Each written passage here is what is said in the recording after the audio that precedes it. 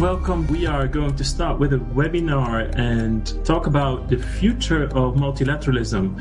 In today's webinar, we have Simon Evanet, who is a professor of international trade and economic development at the University of St. Gallen. And Simon has written a book together with Richard Baldwin, a CPR Press ebook called Revitalizing Multilateralism. And it describes pragmatic ideas for the new WTO Director General. And so the book has, I think the book is fairly known by now, and the book discusses with 21 chapters all sorts of trade ideas and proposals from various trade aspects of how to improve and develop and revitalize multilateralism. And this book also gives very pragmatic ideas for the new Director General. The book is not short of any pragmatic proposals, and these are then also the issues that we are going to discuss today. So, Simon, very welcome to this webinar. First, I would like to sort of start with the overall sort of notion that the book already quite in the beginning puts forward, that is the notion of a crisis. So, because that's something that the book does state from the very beginning. And it states that, there is this crisis in terms of trade and for the world trading system. Now, and if you take a step back and if you think about this notion of crisis, you can only conclude that we have had quite a few in recent years. We have, the US retreat from multilateralism, we have Trump's tariff war, we have the two major crises, as you also described, over the last 15 years, of course, the global financial crisis, and now we have COVID. Meanwhile, we see that Doha hasn't worked. There is also, in the background, is increased inequality that many people blame that globalization is responsible for. We also see many PTAs coming up where things are happening. So altogether, you could say, there is a lot of reason for pessimism at the WTO. And yet, in your book, already very explicitly from the beginning, you say, no, that's not the case. Could you explain why we shouldn't be so pessimistic about it? Thank you, Eric, and thank you for inviting me to speak on this webinar and to share some thoughts with colleagues. Let me put my current optimism in context. If you go back to 15 years or so to the Doha round, when everyone was saying, this is going to happen, we're going to do it, let's keep the momentum up, I'm afraid I was one of the first people to turn around and say, I don't see the pieces falling into place. And so back then I was concerned that actually the consensus view or the conventional wisdom was wrong about being able to successfully conclude that round. And now I have a similar feeling that the sort of conventional wisdom of doom and gloom is overdone as well. And I would highlight a number of points. And by the way, I don't want to deny the setbacks that we've seen here. The trade war was terrible. It was essentially one major power revoking MFN status on another and, quote, getting away with it as far as WTO rules were concerned. And we have had the two big global economic crises that we've faced as well. So I don't want to downplay the problems, but I think we should also balance that out by recognizing that over the last 10 years, about a third of all trade policy changes we've seen have been liberalizing. They've actually opened up markets. Those are the unilateral policy changes. We have had a number of regional trade agreements signed. There has been, I think, a loss of momentum behind them, but we still do occasionally have big agreements being signed like RCEP. We are seeing countries collaborate in investment areas. And of course, we have the EU-China Accord as well. And so when I look at the world, it's true that there's a lot of downside, and downside, of course, sells well. It gets good media headlines, it gets good social media headlines, but there's also quite a lot of unilateral reform going on. Countries haven't lost the knack for that. Some countries haven't lost the knack for collaboration in terms of either sectoral initiatives or regional initiatives and the like. And of course, even at the WTO, once we've run into trouble with the multilateral approach, countries have also tried to go ahead on these joint statement initiatives, which of course are coalitions of the willing. So, countries have been, countries who want to move forward have come forward and identify areas where they want to collaborate. And of course, in the area of dispute settlement, where we have a problem too, we have a group of countries which have come up with what they might think of as an interim measure. It may end up being more permanent, but at least they have responded. So I would urge people to see the entire canvas. There are storm clouds, there is thunder and lightning, but there's also good news as well. And so I think Richard and I were keen on asking, okay, if there is this good news, and there is this good news, how could we capitalize on this? Furthermore, the context of the pandemic offers, in our view, an opportunity for the trading system to demonstrate that it can deliver in an important non-economic area, an important social area, such as the delivery of PPE, the delivery of vaccines and alike. And so when you look at what could happen this year in 2021, this could be a year where the WTO members, if they got their act together, could take a number of steps which demonstrate to prime ministers and presidents that the WTO is a place where stuff still happens and things get done, constructive things get done. So again, to go back to where I started, I don't typically follow the conventional wisdom on where trade policy discussions are at. And I think as we went through last year, it seemed to me there were opportunities available, and and a few triggers of potential change, such as the incoming Biden administration, as well as a new director general coming in, which could tip the balance back towards a more positive direction and prospect for the WTO. And what Richard and I wanted to do was to put together a group of experts, and you were, of course, one of them, who could help us talk through what those steps could be in the short term and the medium term to help us get there. And that was the spirit in which we approached this ebook. Yeah, so if I may sort of take a step sort of forward and try to be a bit more provocative here, if I may. I mean, so you're saying that there's still enough engine to, get this forward and to revitalize multilateralism. But I mean, if you look around, I mean, you could also say, well, maybe there is not sort of so much optimism. I mean, because, on top of what I already said before, I mean, there is this slowing speed of globalization, right? So there's this new discussion coming up, whether it's deglobalization or a slowing pace. If you look at some of the surveys, particularly here in Europe, like for instance, what I also found is that the Eurobarometer, the latest one, says that 75% of the people that responded, of the European people, prefer to shift to local providers instead of trade.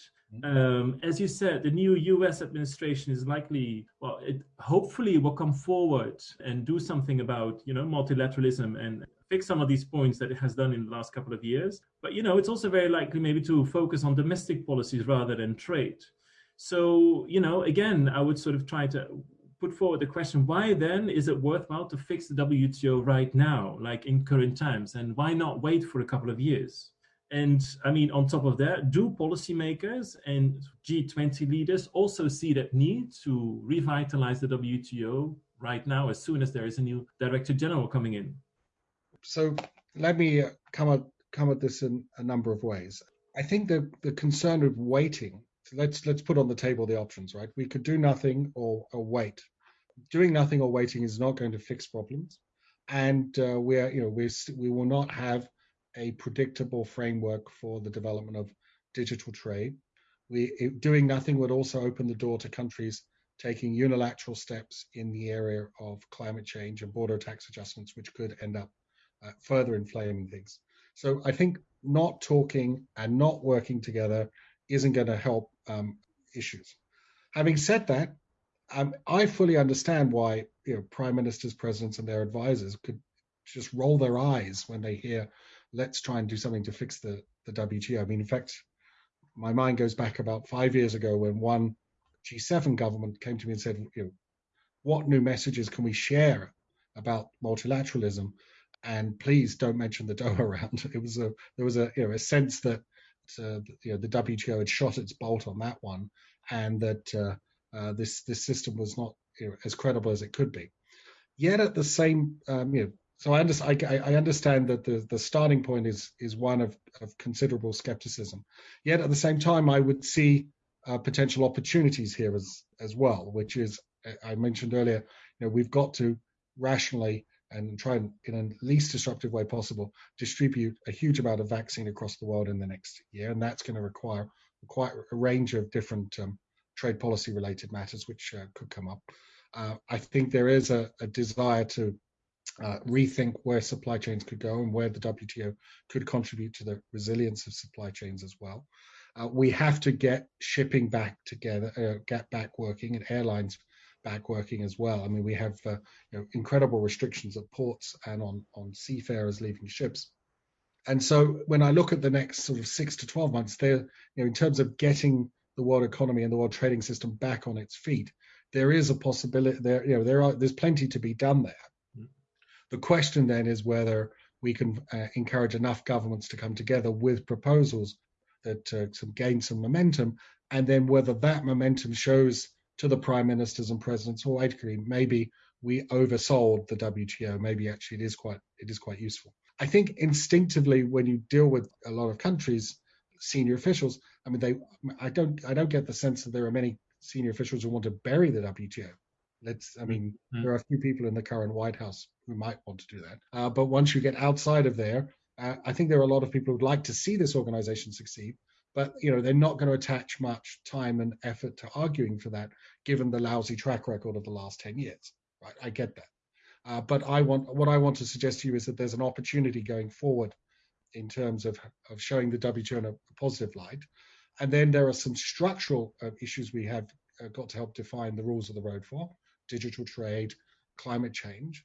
And then there's another really important factor we have to deal with, which is that we have different types of capitalism now, some state-led, some market-led, and we need to find some way in which those forms of capitalism can get along with one another, or at least rub along without causing too much friction and discord. So there's a lot to be done, and we don't have to do it immediately.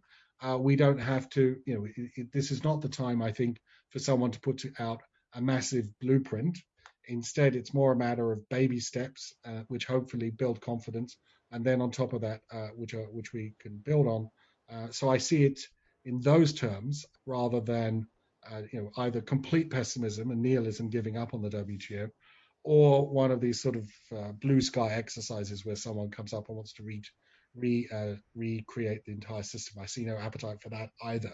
But I would argue, based on what we saw last year with a number of countries coming forward at the WTO with ideas about how to collaborate, that there is some interest in it. And it may not carry all of the WTO membership, but in my view, it doesn't have to. I'll come back in a couple of minutes about, the sort of issues that you brought up, like climate change, digital economy. And also because I already see that we also have one question related to this. But before I get there, I would like to sort of ask a different question, because you mentioned the sort of structural element of the WTO, and that implies a little bit of a longer term sort of perspective. And regarding that, I mean, in your book, in your first chapter, you also talk about like the common purpose and the common means across WTO members. And so that implies, a sort of a longer term approach that is necessary to find that sort of common purpose and then the means to realize these purposes. So again, if I play devil's advocate here, I mean, one could also argue, well, these common purposes, as you also mentioned, they differ widely across WTO members. And that could make it difficult to get back, to get the WTO back on track. I mean, after the COVID-19 crisis, and to make the WTO relevant again post-COVID. And so then my question is, I mean, could you tell us more about these shared goals across WTO members? Maybe also why they vary across WTO members. And what I'm actually even more curious about as a third sort of sub-question here is, what have you found then, given that these purposes vary so much? What is the purpose that finds largest common grounds across these WTO members? Okay, thank you. We framed it slightly differently. Richard and I argued in the following way, which is that once the confidence building measures that I just talked about earlier were underway, we would encourage the members of the WTO, in particular their senior diplomats in Geneva, to ask the question, what do we want this organization to do over the next 5 or 10 years, say 10 years? Now, that question is different from the question which they've previously been asking, right? If you look at the Riyadh initiative, which the Saudis organized in their G20 presidency, it was, what values can we agree on? Which is a slightly different question, because values, you can always say, I sign up to this. Asking the question, where do you want to go, forces you to think about, or where do you want the WTO to go, forces you to think about which imperatives should drive this system. The next step in our argument was to say, well, look, what have we heard from diplomats talking about imperatives at the WTO? And we heard probably 6 or 7, and then we would add an 8th, okay? The first imperative is the oldest one, which is that countries want to use, the WTO should help countries integrate international into global markets, whether on their own or regionally or multilaterally. Right? That's an old imperative. Another imperative is to limit uncertainty in international trade. That's why we have bindings on tariffs and things like this. A third imperative is to encourage countries to reform their economies in a market-based way. Now, this is where, this is one of the flashpoints, because for sure the Americans want this. Often one hears European officials stating this, but you don't hear the Chinese arguing for that at all, right? They don't see the WTO as advancing a particular economic or development model. The fourth imperative is one which used to be really important at the GATT, but is now, I think, coming back, is how do you manage the clash between different systems or different types of capitalism? The fifth imperative is how should countries manage disruptions which happen inevitably when you have import surges and the like? What's the right way to manage those disruptions without tearing up the system? The sixth imperative is one we've accepted since the Uruguay round. How do we encourage compliance? And the seventh imperative is how does this organization stay relevant as the world economy changes? We've already talked about digital, climate change and the like. And the eighth imperative, which Richard and I put on the table, is how can this organization better manage crises, given that we have many of them. Now, when you listen to different diplomats and you read what they have to say, and also what scholars have to say, analysts have to say, you see a lot of different emphasis on this, right? You asked me where are the areas of commonality. There's probably an appreciation that the disruption imperative. We need some way in which countries can respond to disruptions without throwing out the whole body of rules. So that's probably an area. I think if you talked about the integration imperative, that is getting countries to integrate more into global markets, countries might differ in terms of the speed, but the idea that there should be a framework to guide how countries do that is probably not terribly controversial. The idea of limiting uncertainty in trade through bindings alike, probably not uncontroversial as well. The market reform imperative, very controversial. Systems clash used to be understood as an important imperative, probably will gain in importance. And you can go down the list here, and I think what Richard and I were suggesting was maybe a series of quiet conversations need to happen in Geneva to identify what's the largest common denominator which keeps the major powers on board. And then maybe the WTO works in those areas over the next 5 or 10 years on a multilateral basis, if they can. And then if countries have additional imperatives they want to follow, then maybe they have to be done on a plurilateral basis or outside of the WTO. But I think framing that discussion in terms of where do you want this organization to go in the next, or what do you want it to do in the next 5 or 10 years is more useful than asking, okay, what values do we share and alike? Because the emphasis should really be on getting this organization going again, much in the spirit of the arguments I made earlier, so that we can restore the credibility of this organization. Yeah, no, and I mean there are certain issues that should be done at the WTO, as you pointed out in the previous question. So this pragmatic approach, I mean, seems more than very reasonable. I would say definitely. I also would like to talk about not so much like these values or imperatives, but I mean, you also talk about the underlying shifts in the global economy in your book, and I think that sort of ties in with the imperatives and but also the sort of pragmatic ideas that where you would like the WTO to move forward in the next 5 to 10 years. I mean, these underlying shifts, I mean, you talk about are, of course, climate change, energy transitions, and also very notably the digital economy. Also, what you have is, the ramifications, the economic cost as a result of COVID that you have in this crisis. Now, I mean, if you put this all together, wouldn't there be sort of a danger looming around the corner here that, I mean, although you might move forward in the next 5 to 10 years, with a more sort of, pragmatic approach across WTO members where the WTO wants to be, but then these imperatives sort of, because of these underlying shifts, will just further drift apart? Is there a danger? Is there a risk for seeing that? And if so, what would be the solution there? Is there sort of a short-term quick fix in your mind? Okay, I want to start off by framing what you've said slightly differently. What we've tried to do in our discussion about identifying imperatives is trying to find reasons for countries to come together, or groups of countries to come together, so that they can take actions which take the organization forward. So those are your sort of, I think, few centripetal forces, the ones which bring people together. There are forces which, of course, which could break or further increase the divisions between countries, right? And in each of the areas that you've described, it's quite possible to draw scenarios where big blocks of countries or countries are at odds with one another. So let's take the area you know very well, which is the digital economy. The very fact that Europe has so few leading large digital companies, I suspect materially influences how it is addressing issues to do with regulation and taxation of big tech, right? And likewise, the United States, flip it around. They have so many based there. And so you can find fault lines for sure, okay? And you could find all sorts of reasons why this could go wrong, okay? But then I think, that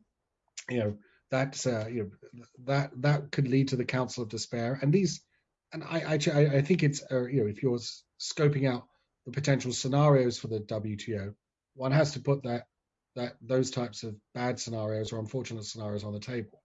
But do we have to accept that? Could we do better than that? Well, let's take the case of digital. Most countries have some interest in privacy for their citizens. We increasingly see a sort of freedom of speech dimension to some of the social media companies' actions. There's also a very important taxation dimension, and that taxation dimension will become even more important once countries realize they have to start getting their public finances in order after the pandemic is over. Yeah. And so there's enough sort of there again. Those are imperatives, like how to protect the privacy of people, how to protect free speech, how to ensure that that there's enough money flowing into treasuries to be able to keep public services going, and that everyone's paying each sector is paying some type of a reasonable share. These could well become commonly shared imperatives, which then structure cooperation. So, if I were sketching out the scenarios, I can paint some pretty bleak pictures. But in a world where creative officials wanted to get together and structure some initiatives which could take things forward, there would be conversations there where I think there'd be probably more common ground on some imperatives than people might think. Again, it all goes back to where I started off this conversation. The conventional wisdom at the moment is very gloomy about multilateralism in general, and trade multilateralism is in particular. But it doesn't. But maybe that's been overdone, and maybe if we had some very constructive officials working certainly on both sides of the Atlantic, and ideally also with officials in the large emerging markets, then maybe there are some areas where you can go forward. And I'm not saying this amounts to a massive new blueprint, but it's certainly less pessimistic than the doom and gloom to come to.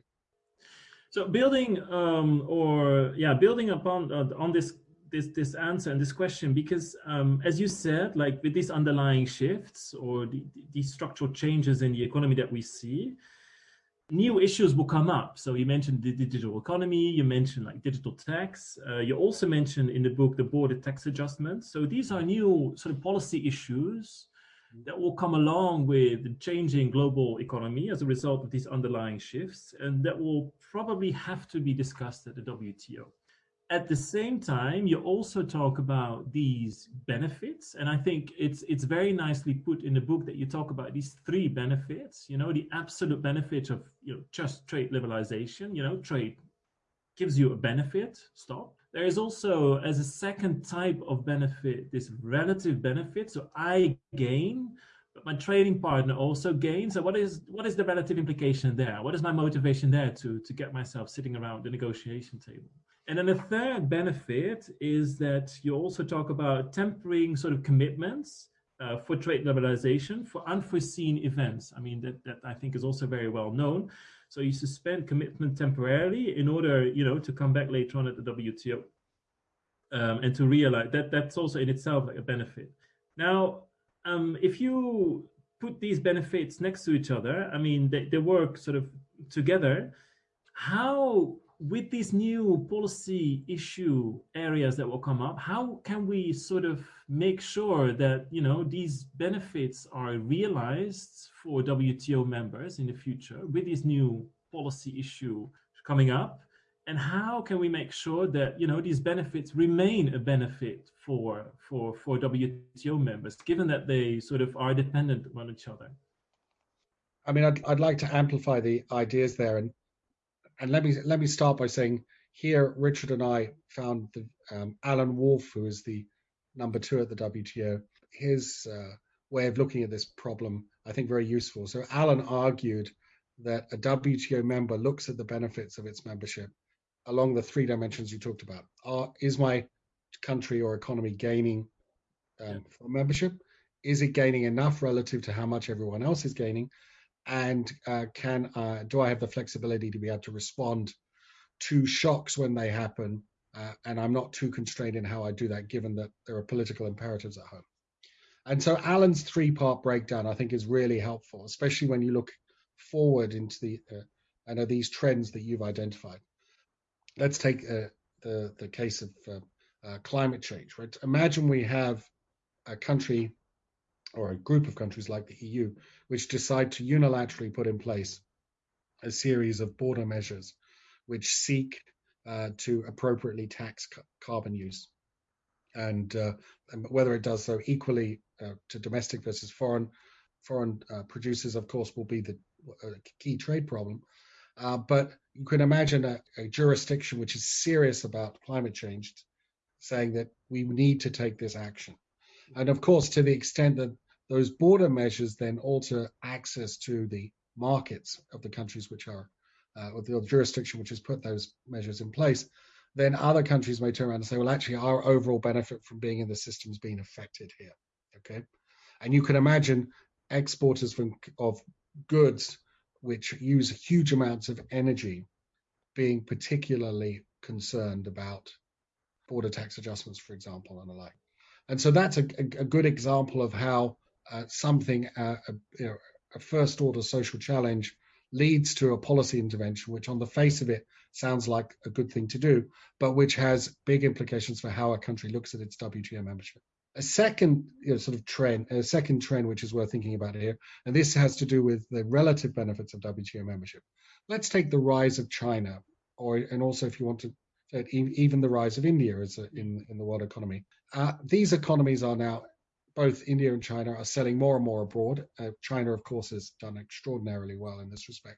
And so it's not unreasonable, I think, for other countries to turn around and say, well, look, my country's gains from this system are now relatively smaller compared to what China's were. And that the Chinese economy and the Chinese government and people are benefiting much more from this system than in the past, and that the system then has become imbalanced. Now, what you do and how you negotiate your way out of that and where you go next, I think, is a separate question. But the notion that the rule book, which was put in place agreed 27 years ago, I mean, that generated at the time a series of benefits which presumably governments were happy with, otherwise they wouldn't have agreed to create the WTO. But that balance of benefits, I think, has shifted quite markedly with the rise of the emerging markets. It's shifting markedly with the spread of digital technologies in some economies more than others, and it will also change as countries react to climate change as well. And so I wouldn't be surprised if, as we go forward in the next 5 or 10 years, more and more countries do come back and ask themselves, well, what's the relative benefits and costs of being in this organization? Not because they want to leave the organization, but because things have changed. Then I think we get to the interesting point, which is that are we all going to sit on our hands and turn around and say, well, look, we agreed these rules in 1993, and for the last 25 years, those are the rules of the game, and we're not prepared to change them? Or do we turn around and start saying, look, the balance has changed. We need to keep as many countries on board and in the system as we can, engage, not unhappy, not sour members, active, positive members, in which case we need to have a discussion about how to rebalance the benefits of membership across countries. And that's a discussion which I think is almost, let's just put it this way, if it doesn't happen, then we will end up with more of these sour and disengaged WTO members. And that's the downside risk. So I think anyone who wants to chart an alternative, more positive course has to wake up to the fact that the relative benefits and the absolute benefits and the perception of those benefits is shifting and has shifted markedly. Yeah, but I do want to have that discussion here already. I mean, in terms of, these changes are there. So there has been this change. Should then, in order to harness these benefits or realize these benefits, should there also be change then in the organization of the WTO, right? So is there a case to get rid of some of these constraints then of the WTO precisely to accommodate these changes that you're describing? I mean, the constraints may be formal constraints or legal constraints, but I think perhaps the more important constraint is how we think about these problems, right? And I think our mode of thinking needs to change, right? So the classic sort of Uruguay round way of thinking about every problem was a problem is only solved if it's codified in a trade agreement, multilateral accord, which includes everyone all signing up to the same levels of obligations, and that those obligations are enforceable with a credible system of dispute settlement, right? And that's the mindset which I think has pervaded much of the last 25 years. I think the Doha round negotiations showed that quite frankly, there are not enough governments in the world who are willing to sign up to that model anymore, right? And so then we are left with essentially approaches which do not involve single undertakings. We are left then with coalitions of the willing moving ahead in plurilaterals. And we need to figure out what are the rules for how countries can move ahead in plurilaterals without necessarily harming other countries that don't want to do so. So that's one area where I think we really, that's one thing which will have to change.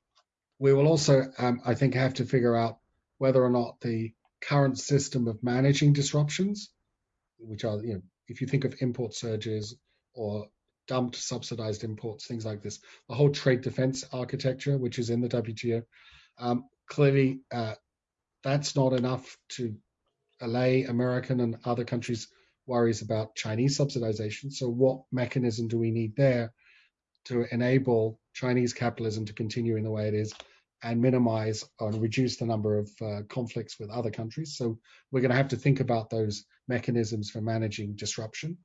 That's another area which is clearly going to require a lot of work. And since we are moving into, and the world has gone so far beyond trading goods, we have not just trade in services, we also have digital trade, FDI and alike, then a whole series of similar mechanisms are being developed in those areas too. So, in the area of FDI, we've seen in the last 2 years a huge spread in the number of investment screening mechanisms, which is just another way of managing the clashes between different types of capitalism, often wrapped up in national security grounds, but let's not be, no one's fooled by that.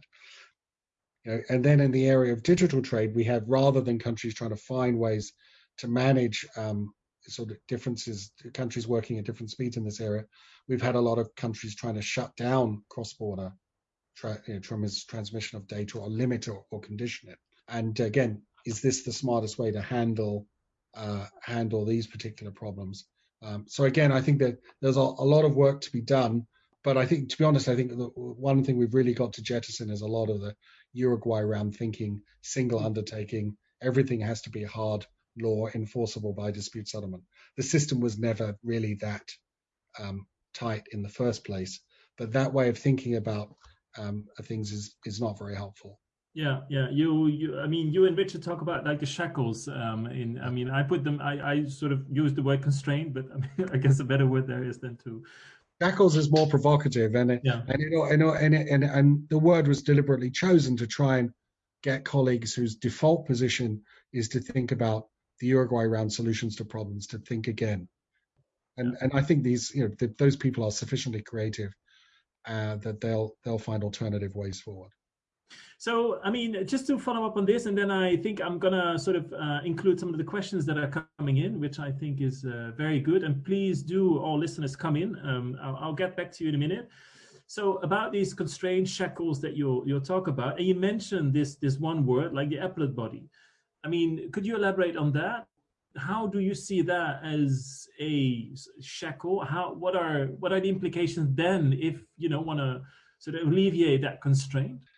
Right. I think this is a great question, and I need to start off with a sort of professional disclaimer, which is that I'm an economist, not a lawyer, but I have watched what's gone on for the last 20 years with incredible interest, and I think the view amongst more and more of us is that the way in which the rules-based system was implemented, especially the DSU part of it, was suboptimal. I mean, basically, there are many of us who think that the appellate body, in many respects, has blown it. Okay, and I think you can take the position that a number of the appellate body drew the wrong lines on a number of cases without being against a rules-based system, right? And here, when we were preparing the ebook, I was trying to think about what's a right way of thinking about this, and I went back to the writings of John Jackson, who was, of course, one of the fathers of the WTO, and also, by the way, a former colleague of mine at the University of Michigan. And Jackson was very careful to say when the WTO was created that we need a system that is rule-oriented but not rule-based. And he also highlighted that often rule orientation and a rule-based system will look very similar. But he was under no illusion that a rules-based system would at some point run into opposition from democratically elected politicians who would turn around and say, I mean, John wouldn't put the point this way, I will. Politicians would say, well, who the hell are these judges in Geneva? And so Jackson, he understood that it was a difficult balancing act. We want a system where rules are ideally respected, where the value of them, intrinsic value of them, is understood. We do need a system for dealing with disputes between countries, but we cannot have an overly prescriptive system. Now, as we've talked about this, given webinars on this ebook around the world, it's interesting listening to some people I think are very genuine supporters of rule-based international governance, who have been prepared to concede that one of the problems with the way that the appellate body did things is that it's now forced negotiators to be very cautious about whatever they sign up at the WTO. So they want to know, what does it mean if you put a comma here, or if you don't put a comma here, if you put a semicolon here. Now, okay, negotiators are there they should be doing their drafting job properly and seriously, right? But I think their jobs are hard enough trying to find middle ground without having to worry about how their views, what they agree is going to be second and third guessed down the road by a group of judges. And I think that's where we've got to.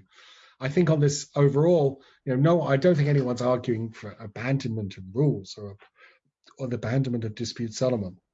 But we need to find another formula, because the current formula evidently has lost support. And by the way, it's not just a matter of losing support in the United States, where it has comprehensively lost support. There are a number of other jurisdictions which have WTO members which have articulated real concerns about the operation of this system. And so something has gone horribly wrong. And I think we need to have a really creative discussion. And here, I mean, the lawyers are much better placed than economists like me to try and think through what are alternatives, ways of resolving disputes which don't replicate the same mistakes, but which still generate some degree of confidence and security to members of the WTO.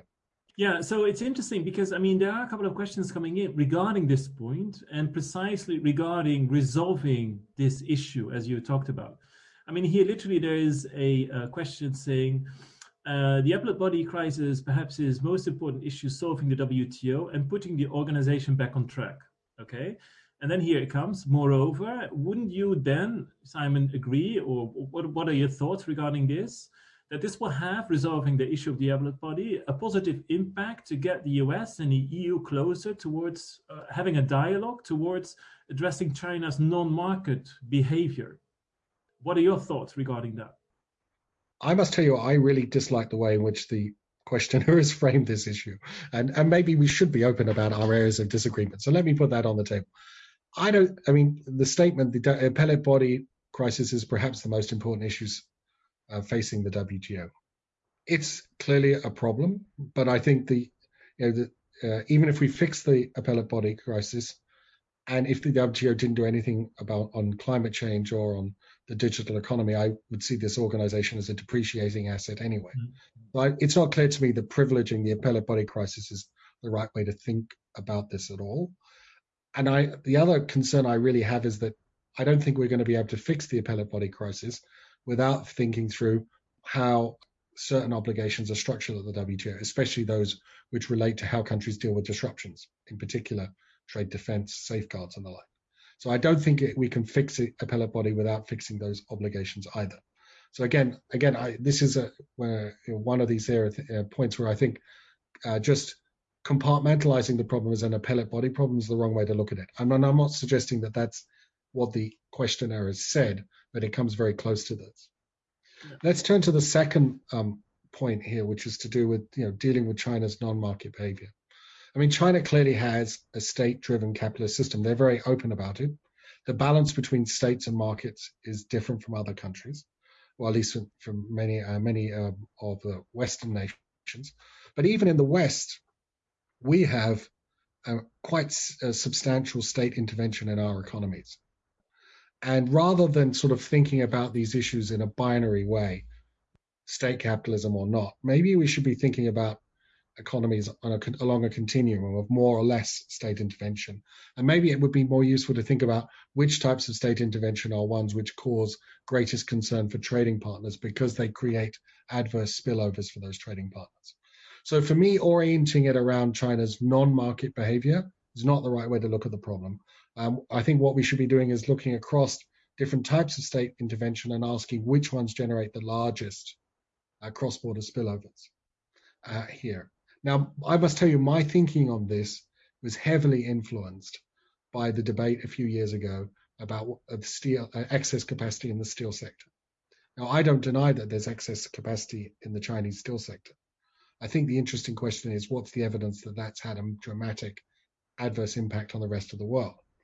And what depressed me was that whenever I laid out a potential theory of harm based on what officials had said and what the industry had said, and then when you took those lines of argument and confronted them with data, there was very little empirical evidence to support the case that there were major adverse cross-border spillovers.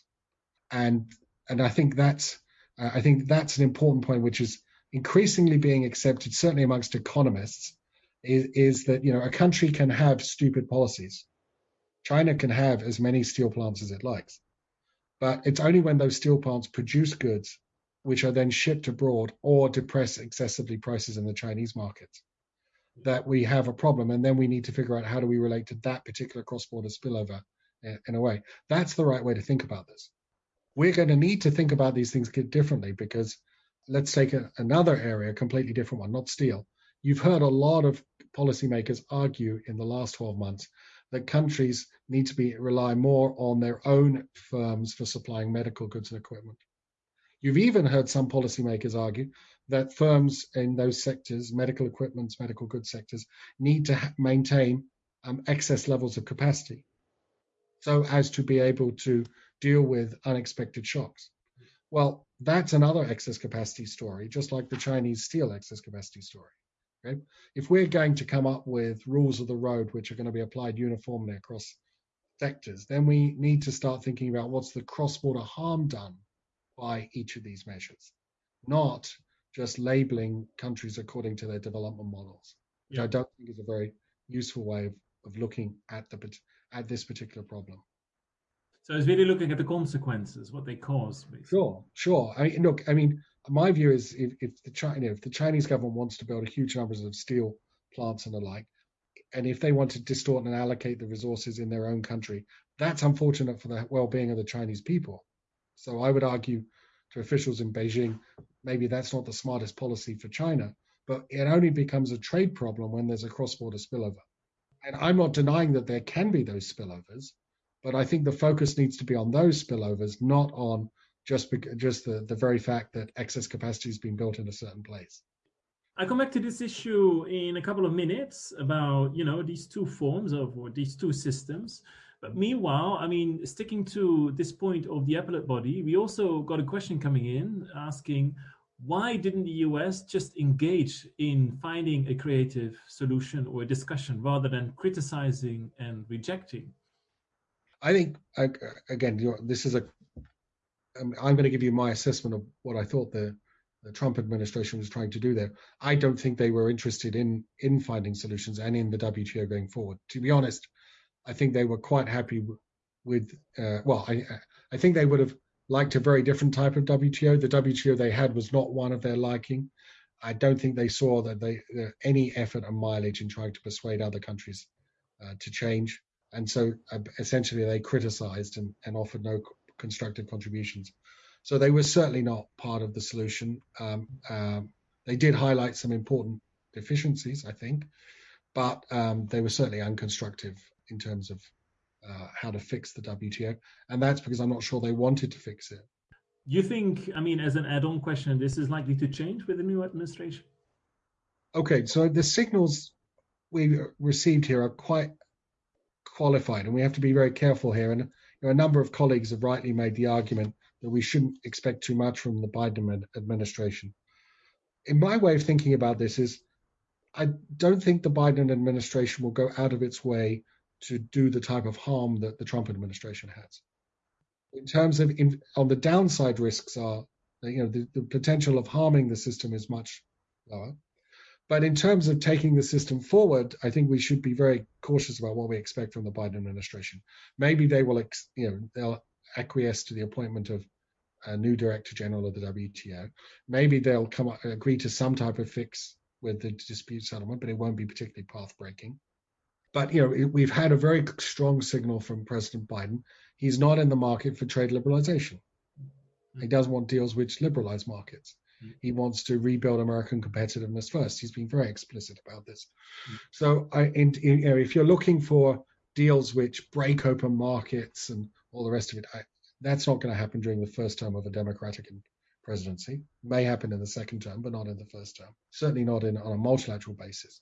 But that doesn't mean then that there aren't other forms of cooperation that are possible, especially in the area of medical goods.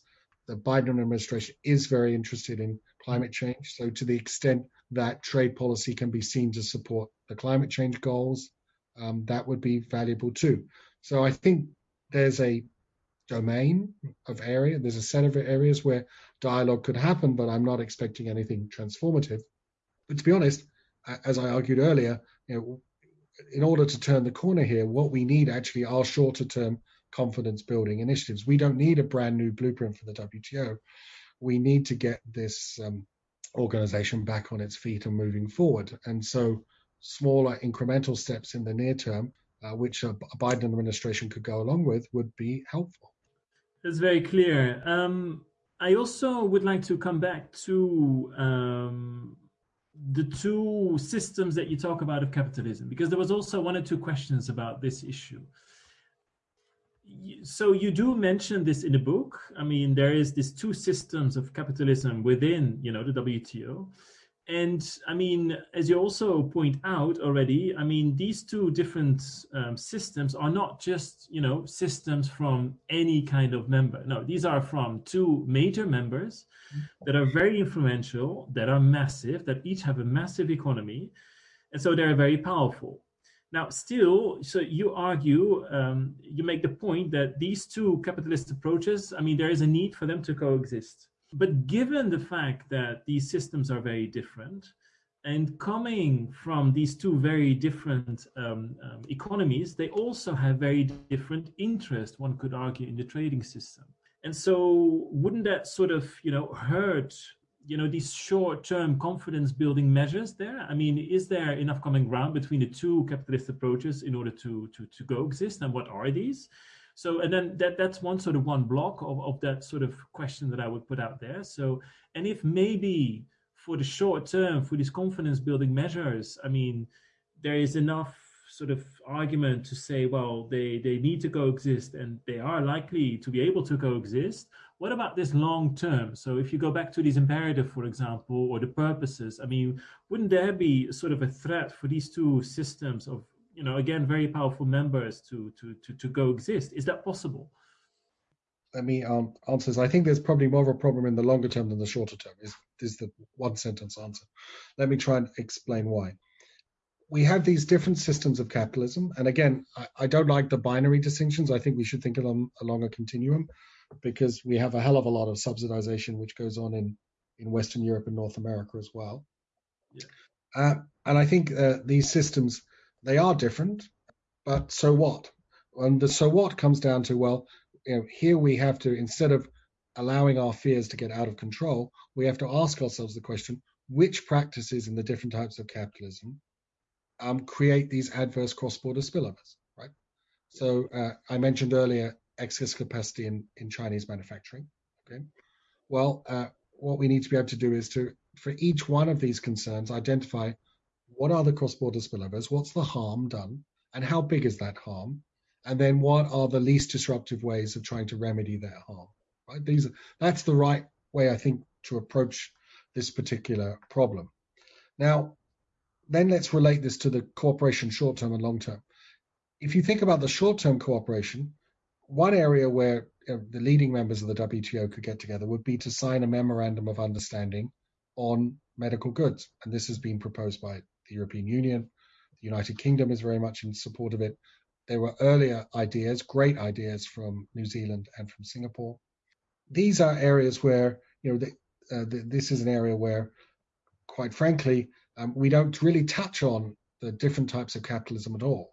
So that's an issue which one could take forward without there being too much of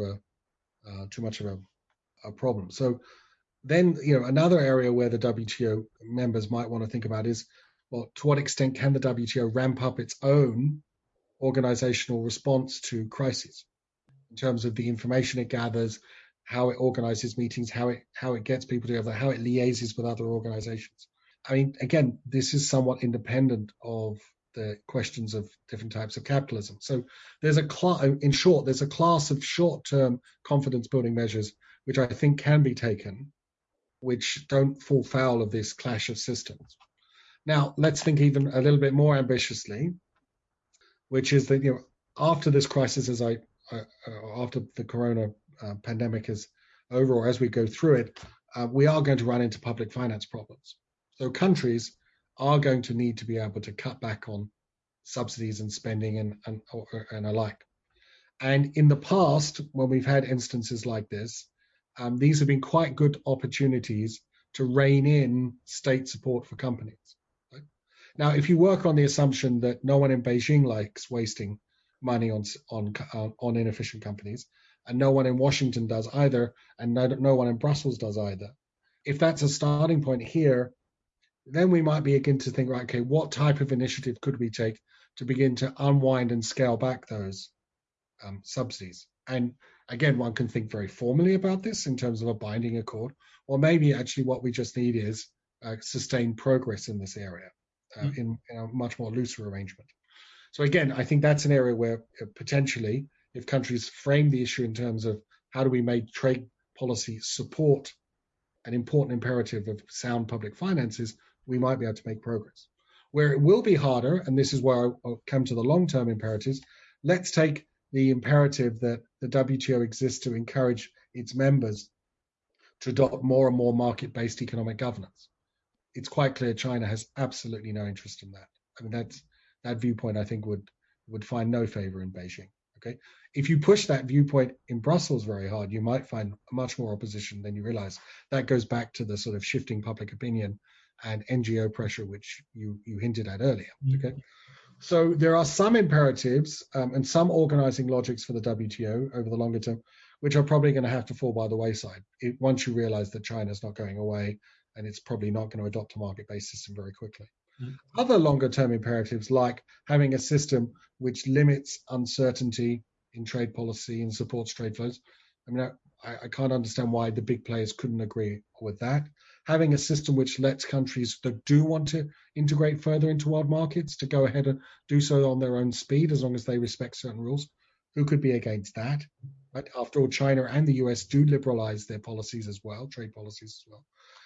So when you look down the list of 8 imperatives that we talked about, some of them would survive a system where a situation where there's a lot of systems clash between different types of capitalism, and some would not. But I don't think it destroys all of them at all. And the likelihood, for example, in a sort of more applicable terms of these new issue areas that come up, like if you think about, border tax adjustments and digital services tax or data localization or data related, restrictions, are these two systems not too far apart, or is there enough sort of common ground to solve these issues for members? On digital, there's a lot, I mean, and you know this area better than me. There it does seem to me to be a lot of distance between countries and growing distance as well. So this might be an area where at first there is, it doesn't look very promising. But again, I think the right lenses, what we need in the sort of digital trade space is a much better understanding of exactly what countries are doing, the costs of what they're doing, both domestically and internationally, and what opportunities are being lost, right? There's a huge amount in terms of factual evidence collection which is needed there. Now, of course, eSight did great work with the digital trade estimates, and we need much more of that type of work as we go forward. And then we can start talking about, okay, which of the parts of digital regulation are the ones that are the biggest problem from a sort of cross-border commerce point of view. And then we can see there. So again, please don't, what I would suggest to you and to colleagues is just because you see policy diverging doesn't necessarily mean that there's a big trade problem, or we should focus on where there are big trade policy problems caused by policy divergence. But the existence of divergence itself is an important fact, but figuring out where that divergence creates harm to other countries' trading interests that's where the real hard work has to be done. We can't short circuit this process. I agree. And I mean, so that's also, I mean, if I may, like one of my theses that a lot more research, empirical research needs to be done. All to say is, I mean, these issues, I mean, despite being wide apart, could be resolved potentially. Okay, so I also have a question coming in that I also wanted to ask in more or less the same terms, but I give priority to this question. The title of the book includes reference to the new WTO Director General, but the role of the DG itself hasn't been touched upon in the discussion. Not yet. I was about to come to that. Could you speak a little bit to that and the new implications of this role in current environment? And also, when can we expect to see the selection process talks restarting again following the Biden inauguration? How high will that be on the agenda? And do you expect, as a third follow-up question, the new administration, the Biden administration, to endorse the new appointed or supposedly appointed DG? All right, so let's deal with those questions in reverse order because the questions get easier as you went down the list. I think it's an easy short-term win for the Biden administration to accept Dr. Ngozi as the next DTG. And I'm not sure that they need to think too hard about this or to ruminate too carefully about this in order to come to that decision. So if we heard in the next 6 weeks that the US was happy with going ahead with Dr. Ngozi, I would not be at all surprised. And largely because it's a decision which doesn't really, I think, adversely harm US interests. I mean, Dr. Ngozi is a very known commodity in the US. She holds a US passport after all. So I think this is low-hanging fruit and a very easy way in which the Biden administration could signal that they are interested in seeing the WTO getting back on its feet. So I think that deals with the last two questions that you asked. The really tough question, well, it's not even tough. The interesting question, the super interesting question is the first question, the role of the DG. Because here we did have quite a lot to say about this in the book. The first third of the book, which is on the first section of the book, which has chapters on how the WTO could better react to the crisis. It's interesting rereading those chapters, how the role of the DG, Director General, is one which people think could be a lot more active than was the case in the past 12 months. And there's a strong sense that the processes of supporting monitoring and deliberation by WTO members could be strengthened, and that resources should be reallocated within the Secretariat to doing that. That the WTO Director General should be much more in touch with other international organizations whose decisions and members influence enormously trade flows. So, for example, let's take the COVID crisis. Clearly, international trade was seriously curtailed by public health response measures, transportation-related measures, port restrictions, airport restrictions, restrictions on crews and all the rest of it. So what we learned there is that there's a lot of supporting decisions which are needed in order for world trade to flow in all of its different forms, and the WTO does not control all of them. So the WTO Director General really needs to be at the forefront in bringing together the different organizations there and encouraging governments to take the least restrictive measures. So that's a much more active and open role.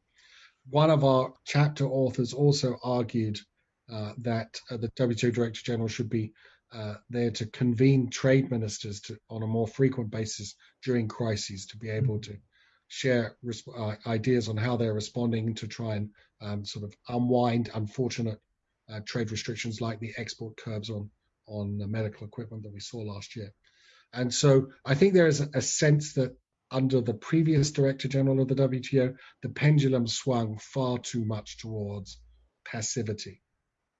And of course, in some sense, we shouldn't be surprised because the previous Director General was an ambassador to the WTO, and the WTO ambassadors chose one of their own. And if you want to be tough about this, you would say those ambassadors chose someone who was liked, smart, able, but was not going to rock the boat. Okay. And so that's why when Mr. Azevedo stepped down, a number of us argued that we needed a heavy hitter, someone who is willing to bash heads together and also to be persuasive. There's only so far a DG can go in this. I don't think they're necessarily transformative, but someone like Dr. Ngozi has a reputation for being someone who can get people to work together. And the very fact that she has not been marinating in Geneva for years is, for me, actually an advantage of her over others. Very good. I have a last question as we are sort of approaching the end of this discussion.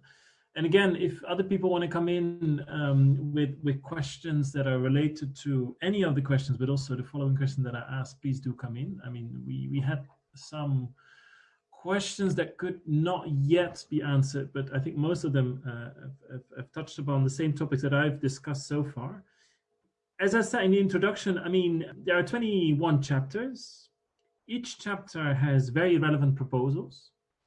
And there are many proposals. I mean, if you count, I think there was sort of more than 80 proposals. Surely, I mean, we cannot implement them all. I mean, the new Director General cannot sort of, go ahead with all of them at the same time. I mean, there will be a lot. Put them differently, I mean, or ask the question differently.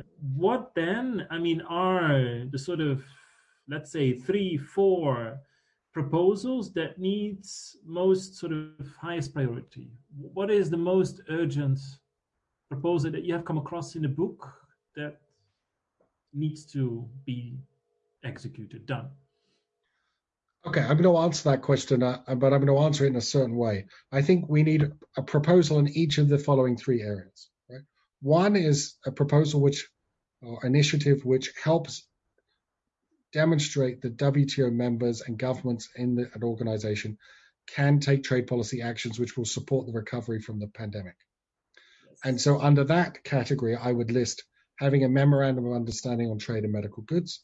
I would have very close monitoring of vaccine nationalism in all of its different forms, and also deliberations amongst WTO members about how to faster distribute vaccines and scale up the production of them. So that's package one. Package two, this organization, the WTO, has got to start working together again. I mean, the amount of work which has taken place at the WTO was severely cut by the lack of face-to-face meetings. It's true, some meetings have gone on digital and that format, but there's a lot more that was identified in the ebook where the WTO could respond to crises. And indeed, I would argue that a new Director General should be thinking about developing a crisis management protocol so that this organization gears up as fast as the WHO gears up when there's a pandemic. The WTO needs to be gearing up when there's a global economic crisis. So the second, there needs to be an initiative there to show that this organization, the WTO, can better adjust to crises, since they seem to happen much more frequently these days. And then the third package is there has to be a down payment on the WTO's on rules which are going to become more and more important as the world economy evolves. So we've talked about the spread of digital trade, digitalization. We've talked about climate change. In either one of these areas, and probably in digital trade because there's already an initiative there ought to be some type of short-term win which signals to prime ministers and presidents that the WTO isn't stuck in the 20th century. So if we had a win in each of these three areas, helping the world economy recover from COVID, building up the crisis management capabilities of the WTO, and relevance, a win that showed the relevance of the WTO for the 21st century, this would be a package which, if we accomplish this in the next 12 to 18 months, we would all be talking about the WTO in a very different way. Okay, so I think we have, dealt most of the sort of pressing issues. There's one last question that came in, and that I think is also worth discussing. In order to find a solution and to go ahead and to get things work, it comes a bit back to sort of the like-mindedness or finding a common purpose. Or I mean, what one of the listeners are asking, some of these countries, I mean, they move ahead plurilaterally, and there has been sort of a corner of this sort of policy debate about this, the plurilateral. But at the same time, this listener is asking, like, wouldn't that harm others? I mean, wouldn't that sort of this double pace sort of advancement, wouldn't that sort of more divide the organization in sort of the medium and in the long term? I think the answer to that question is yes and no, and much depends on how our plurilateral is structured.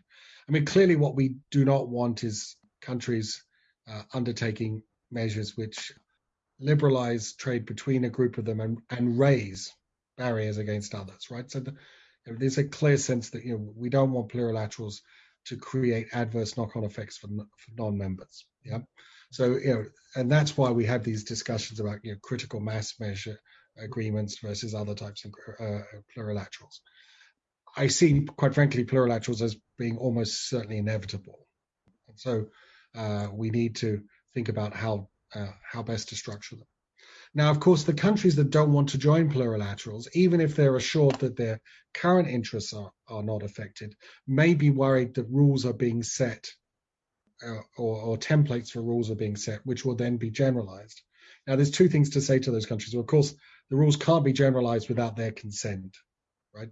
But the other thing is that in each of the areas that we've been talking about, digital economy, climate change and the like, every government's going to have to take some type of stance on the policies that it wants. in which case, and since these issues are relatively nascent, then I think that's a good reason why all the big players should be in on the discussion about what those rules should be. Even if ultimately they don't agree to join a plurilateral, they should be engaging in this area. It's inconceivable that countries won't have policies in this area. So sort of thinking through what those policies could be and how to design them in a way which is least harmful to trading partners and yet meets the social imperative which is driving the regulation in question. I mean, this is what countries need to do.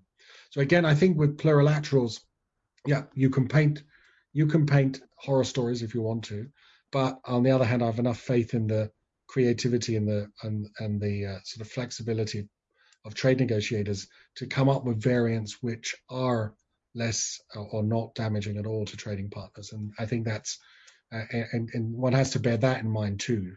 So be aware of the downside, okay, but work towards plurilaterals which are far more accommodating of non-members' interests.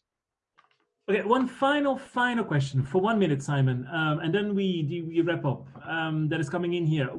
What should we then expect of the RTAs? I mean, are they supporting then this multilateralism that we are talking about? Like, are they supporting this revitalizing of the WTO multilateralism, or are they more forming a threat? Also, maybe in light of these bigger agreements that have been signed recently. I think given how low tariff barriers are in many countries now, it's harder and harder to argue that the creation of RTAs or indeed mega RTAs is going to have that much trade diversionary effect.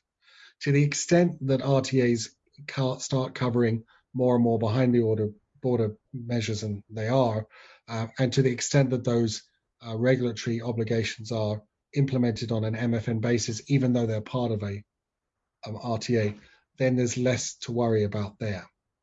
I tend to be honest with you, I think we as analysts have dramatically overstated the importance of RTAs, and I don't want to underplay them. And there are some RTAs and some in regional integration, like the ones we have in Europe, which have gone incredibly far. And I would not want to put all RTAs in the same bucket, but many RTAs are fairly shallow.